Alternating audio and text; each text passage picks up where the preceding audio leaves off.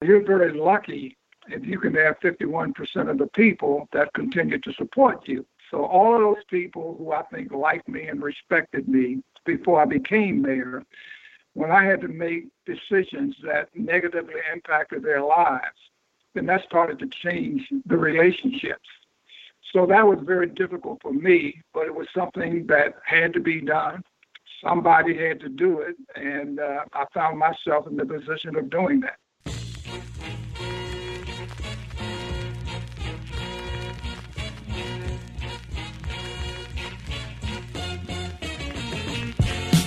Welcome to the Edge of Sports podcast. I'm Dave Zirin. We got a very special show this week. We're talking to Hall of Fame basketball star and former mayor of Detroit, Dave Bing, on the occasion of his new book, which is called Attacking the Rim, My Unlikely Journey from NBA Legend to Business Leader to Big City Mayor to Mentor.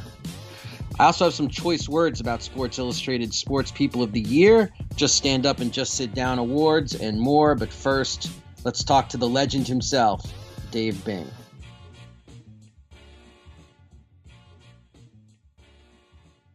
Well, my first question is, you've led this remarkable life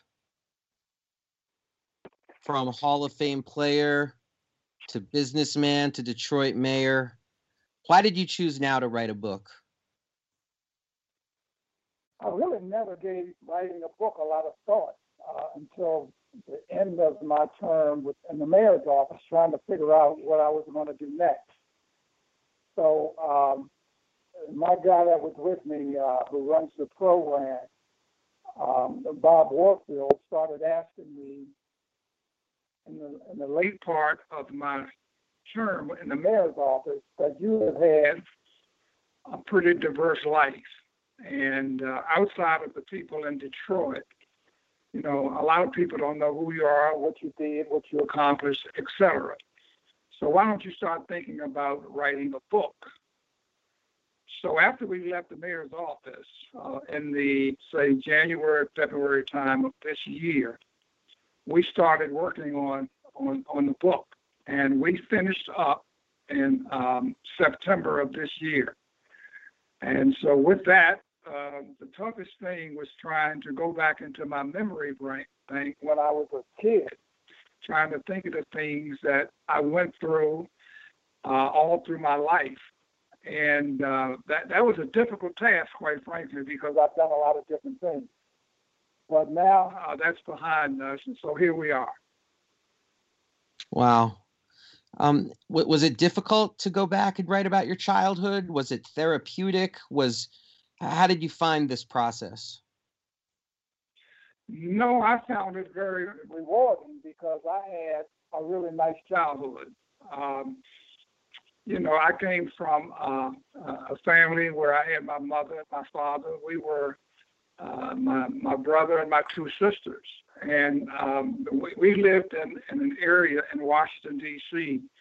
that was a really strong community. So I had a lot of relatives that lived in walking distance from my home. I had my rec center that was in walking distance from my home. I had my schools, except for high school, that were in walking distance. So, you know, I saw my friends and family all the time. So going back to my childhood was mostly good memories. Now, everyone in life has a teacher, a parent, a mentor, and you've had such a remarkable journey. Who do you credit the most for your journey as an influence on your life?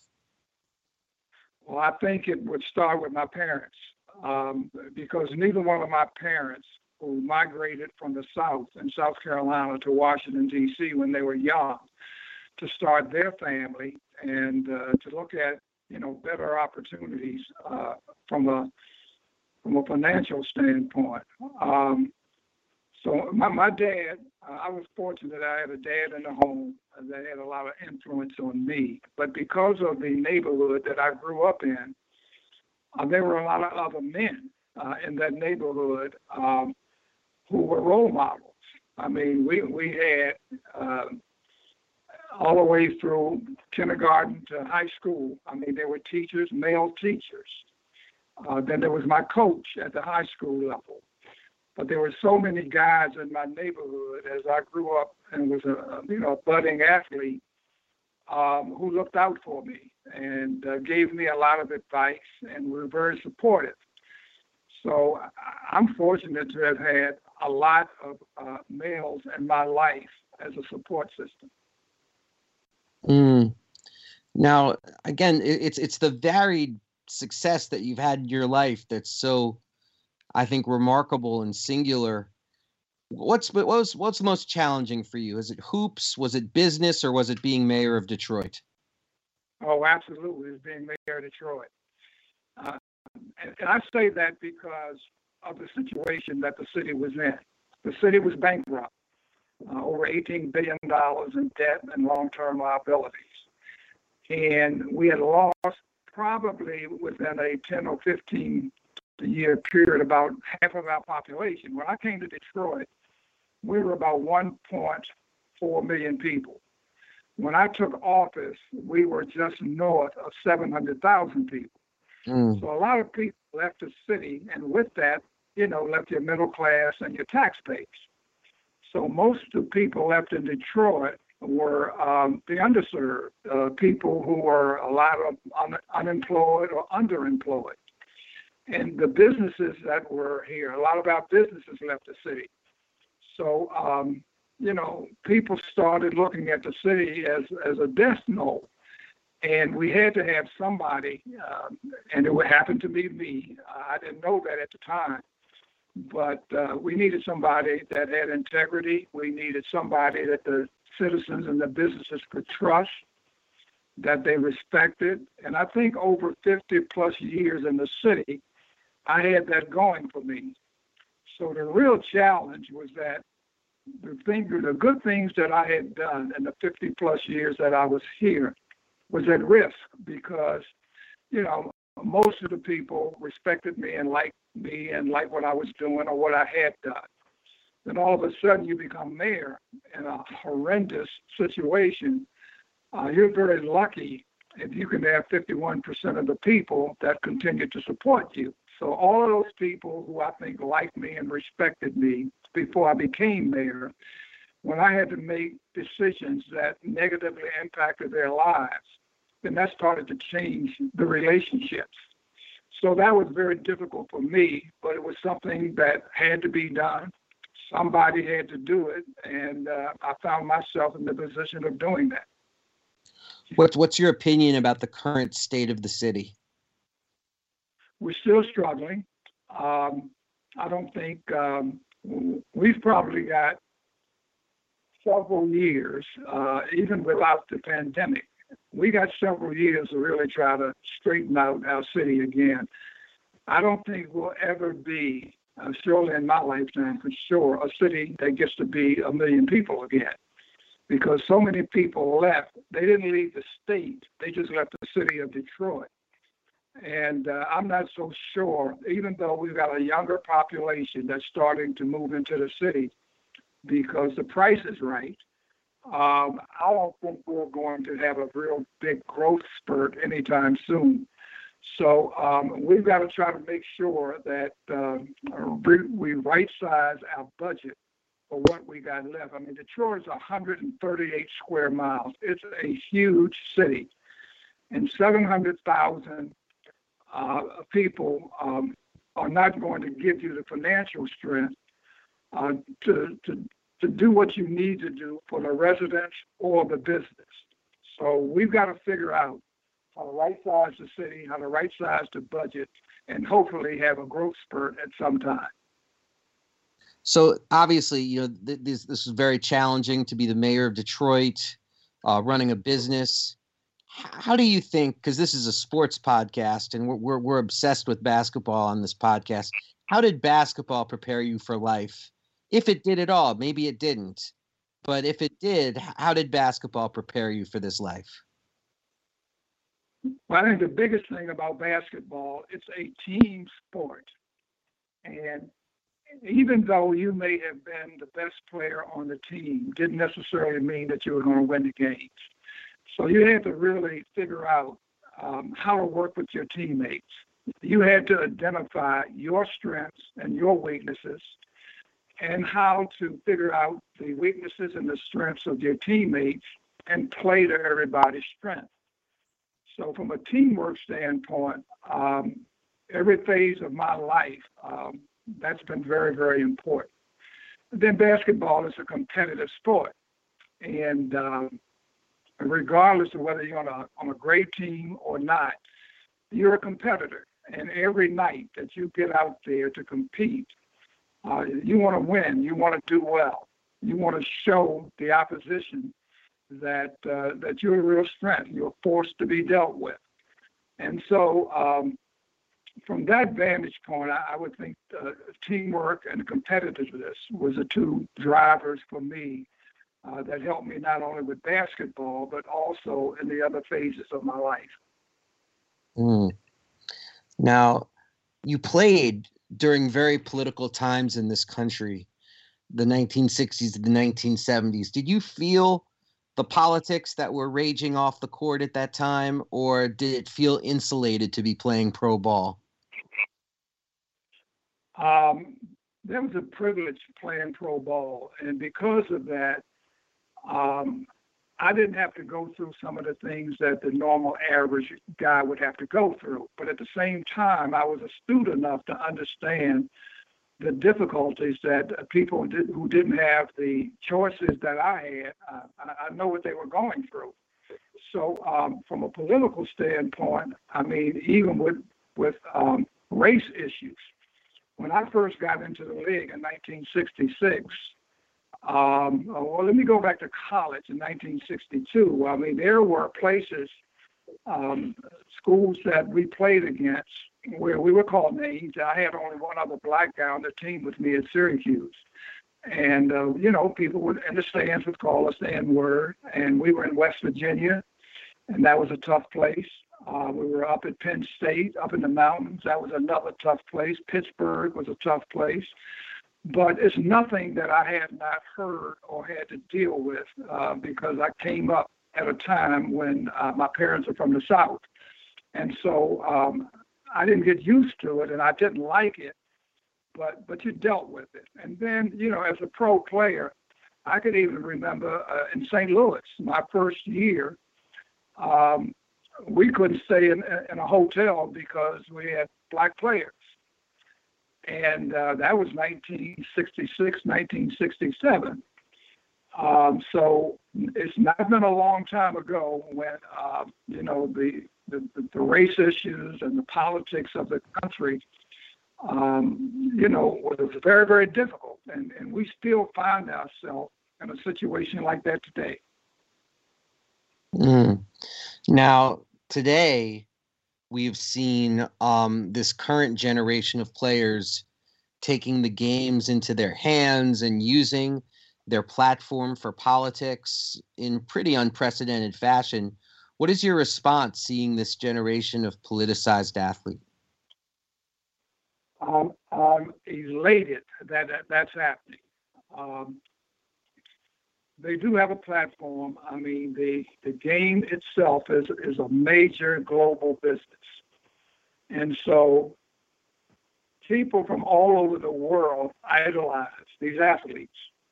And these athletes have a platform to do certain things from, whether it's the game itself, or whether it's something in the community, whether it's political. They do understand how important and large the platform is. And what gives them an advantage over the people from my era is the kind of money that they make today. They make so much money.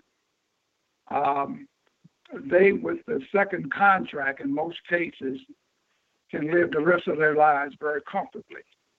And so they can say things, do things, take some positions that it was tough for us to do in my era because we weren't making that kind of money where we were financially secure.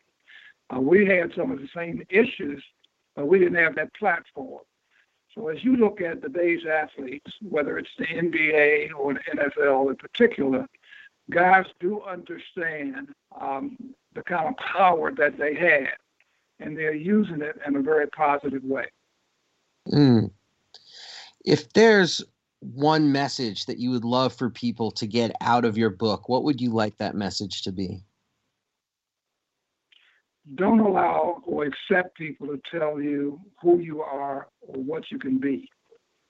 I try to tell the kids in our program today they can be and do anything they want to do or be anybody that they want to be. They have to prepare for it. Nobody's going to give you anything. You got to earn your way. And all of the obstacles that are in front of a lot of our young men today, it's easy to accept that and use it as an excuse.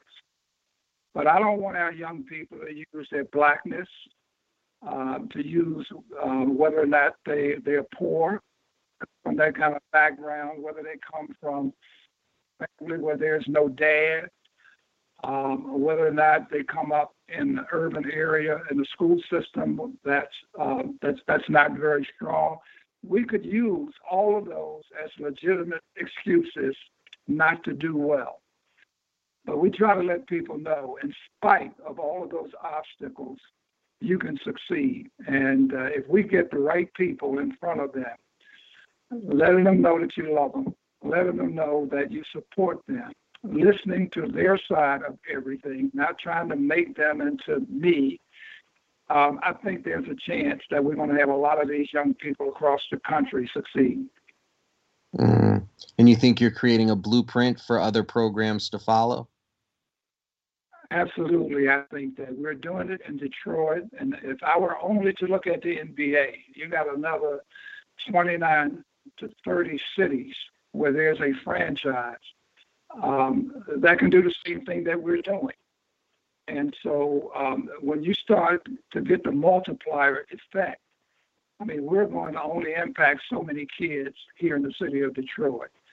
But if this is a program that can be emulated in those other cities, that's where you really get the impact in terms of numbers. So we don't get overly concerned here in Detroit about numbers, trying to have, 500 to 1,000 kids, because our focus is one-on-one relationships. And if you don't have enough mentors for the boys, the program won't work. So I don't want to ever get pushed and say I got to try to grow this program and get worried about numbers and don't think about the quality of the program. So I think this program is something that surely can be emulated around the country, and hopefully somebody else will see that and say, I think I can do this too. So one more, you've been so generous with your time. Thank you. Are you an optimist or a pessimist about the future, first of Detroit? Oh, I'm an optimist. There's no doubt in my mind about that. I always look at the glass being more than half full. And, where there's a lack of whatever, you got to figure it out. Once again, the easiest thing in the world is to quit and say, I can't do this.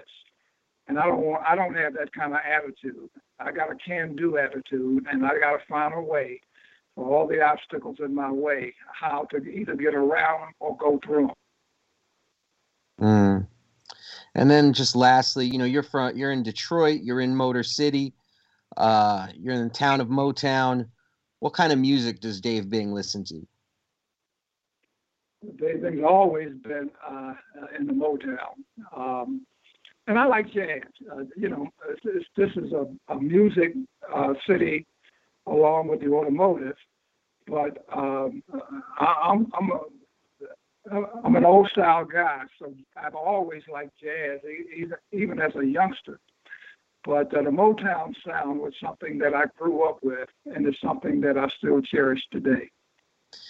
The book is called Attacking the Rim, My Unlikely Journey from NBA Legend to Business Leader to Big City Mayor to Mentor.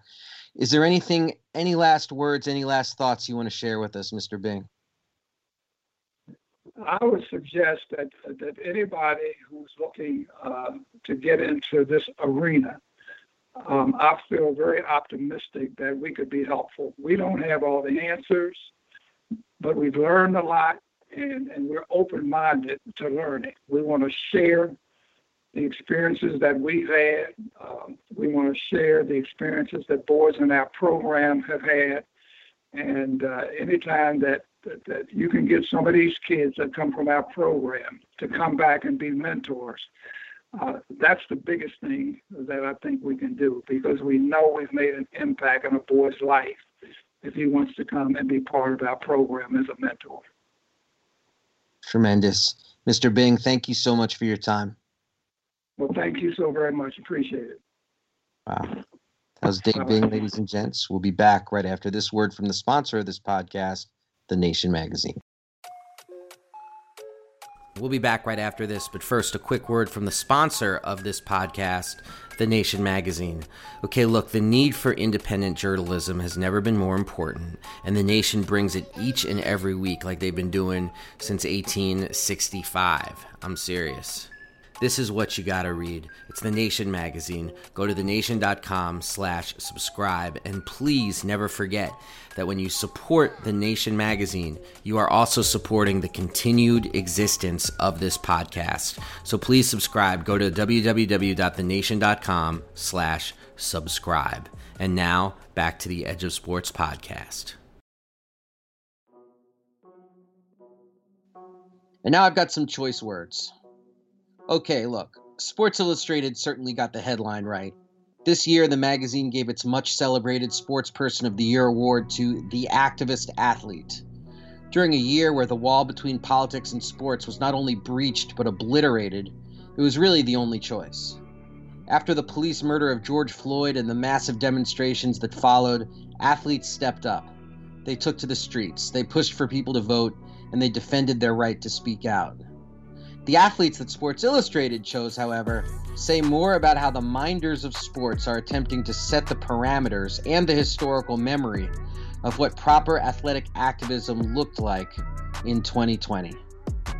They included Kansas City star quarterback Patrick Mahomes, who pressured the NFL to recognize the right of players to protest for Black lives, Breanna Stewart of the WNBA, who spoke out against bigotry while leading her Seattle Storm team to a title, LeBron James for leading voter registration drives, Naomi Osaka, the tennis star who elevated her game while elevating the names of people killed by police, and Chiefs lineman Laurent Duvernay-Tardif, who won a Super Bowl and then left the NFL to join the front lines of the battle against COVID-19.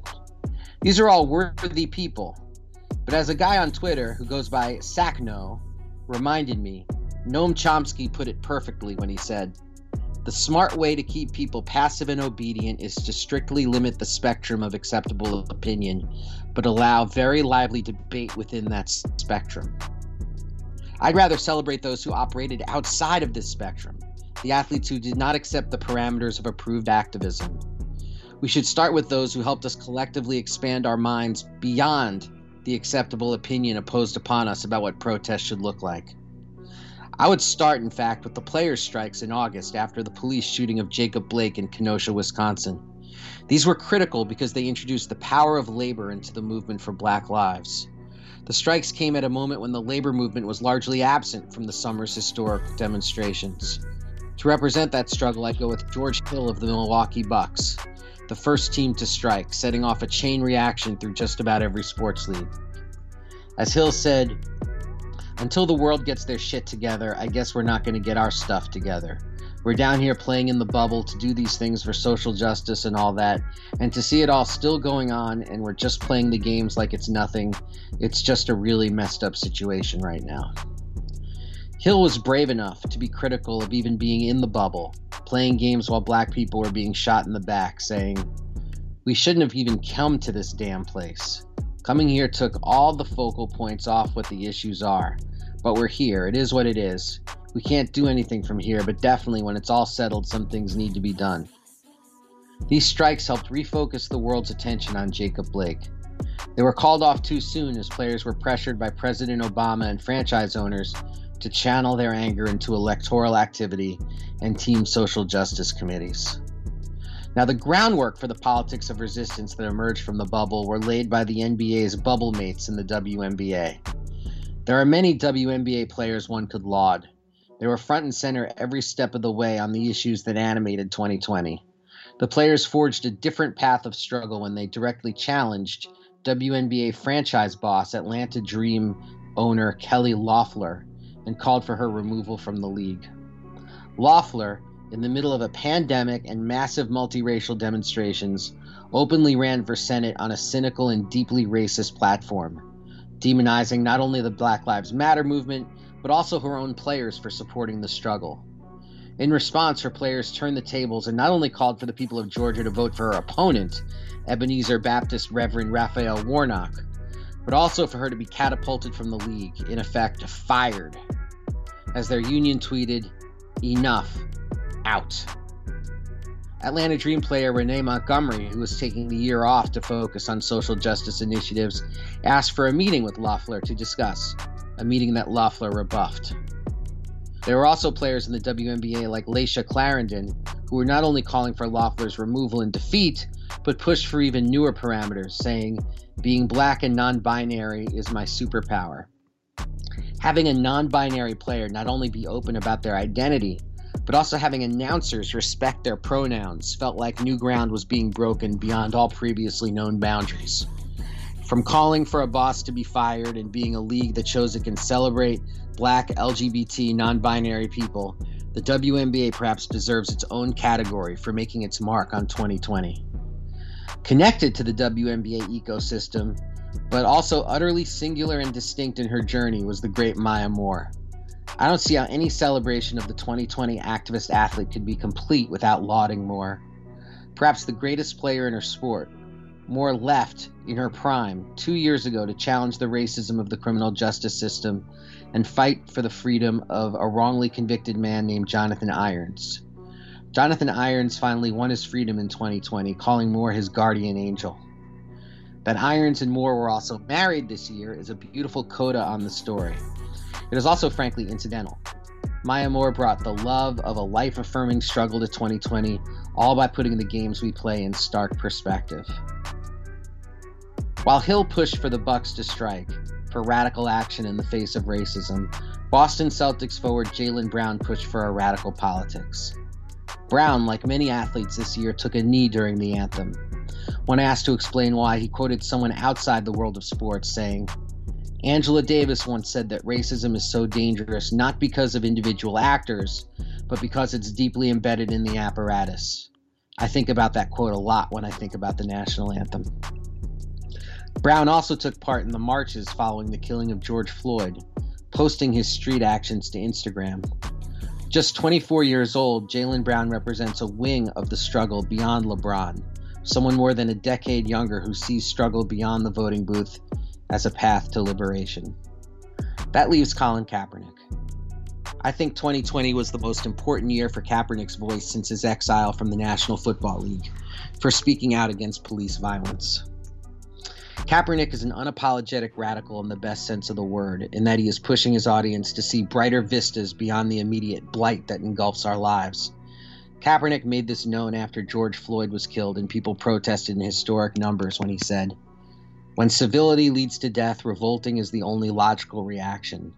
The cries for peace will rain down, and when they do, they will land on deaf ears, because your violence has brought this resistance. We have the right to fight back." Then, as the call to defund the police rose from the streets, Kaepernick curated at Medium a series of articles called Abolition for the People, where leading scholars argued for full abolition of the police and the dismantling of our racist system of criminal justice. Writing one of the pieces himself in a series entitled The Demand for Abolition, Kaepernick wrote, "It's been 4 years since I first protested during the Star-Spangled Banner. At the time, my protest was tethered to my understanding that something was not right. I saw the bodies of black people left dead in the streets. I saw little to no accountability for police officers who had murdered them. It is not a matter of bad apples spoiling the bunch, but interlocking systems that are rotten to their core. And systemic problems demand systemic solutions." As pressure was placed on the sports world, from President Obama to the sports owners to the media, for athletes to channel their anger at police violence into voter registration, Kaepernick stood against the flow of rocky waters and walked against the political rapids. These people, Hill, Clarendon, Moore, Brown, and Kaepernick, represented different manifestation of the activist athlete, something less safely consumable than the choices by Sports Illustrated, but perhaps far more important, the desire for the people to enforce their will on a society that is fundamentally broken, not merely with laments, but solutions. Striking, protesting, holding up radical theorists, and articulating solutions. Those are my activist athletes of 2020. Efforts to throw them down the memory hole, to in effect erase them from the history of 2020, must be fought with ferocity. Their ideas will be needed in the years to come.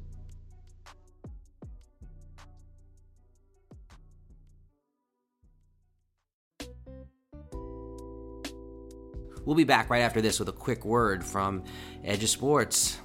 Hey everybody out there, this is Dave Zirin with the Edge of Sports podcast. People got to know that we put this podcast on with elbow grease and bubble gum on a weekly basis. And we're proud of the work that we do. We love it, but we can't do it without support from you, the listener. So please go to patreon.com/edgeofsportspod and support the podcast. That's patreon.com/edgeofsportspod.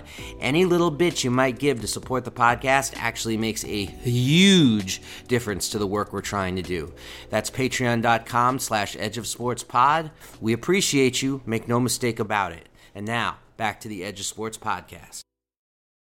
And now for the part of the show we call Just Stand Up and Just Sit Your Ass Down. The Just Stand Up award this week goes to, and I love this story so much, a midfielder for the Queen's Park Rangers soccer team. His name is Ilias Chair. He's from Morocco. And his Nigerian teammate, Bright Osayi Samuel. What they did was they kneeled and they raised their fist right in front of the Millwall supporters section. Now, if you don't know anything about Millwall, they're one of the most racist teams in all of soccer. They booed their own players the previous game for taking a knee before the game. And so this was Ilias Chair and I'm sorry if I'm mispronouncing his name, and Bright Osayi Samuel putting it right in their face. Ilias scored a goal. They raised their fist. They took a knee. Totally badass. They get the Just Stand Up award this week. The Just Sit Your Ass Down award this week, Sit your ass down, of course, goes to the Millwall fans. Don't boo your players for taking a knee, but I'll tell you something. It's a hell of a sneak preview into what might happen here in these United States once they start letting fans back in. We will see then whether players have the courage and whether teams are willing to back their players when they choose to exercise radical dissent. Because there's one thing that we've seen over the last couple of months. It's that when you take a knee with team approval, when you take a knee without fans there who might boo you, I mean, that's more the commodification of dissent and trying to appeal to a woke fan base than it is an act of radical dissent. And I think what we're going to see going forward, there's a lot of situations where people are going to have to step up in the face of some difficult situations, and then taking a knee is going to hit like it used to. And for that, we got to give props to the players on Queen's Park Rangers for showing us the way.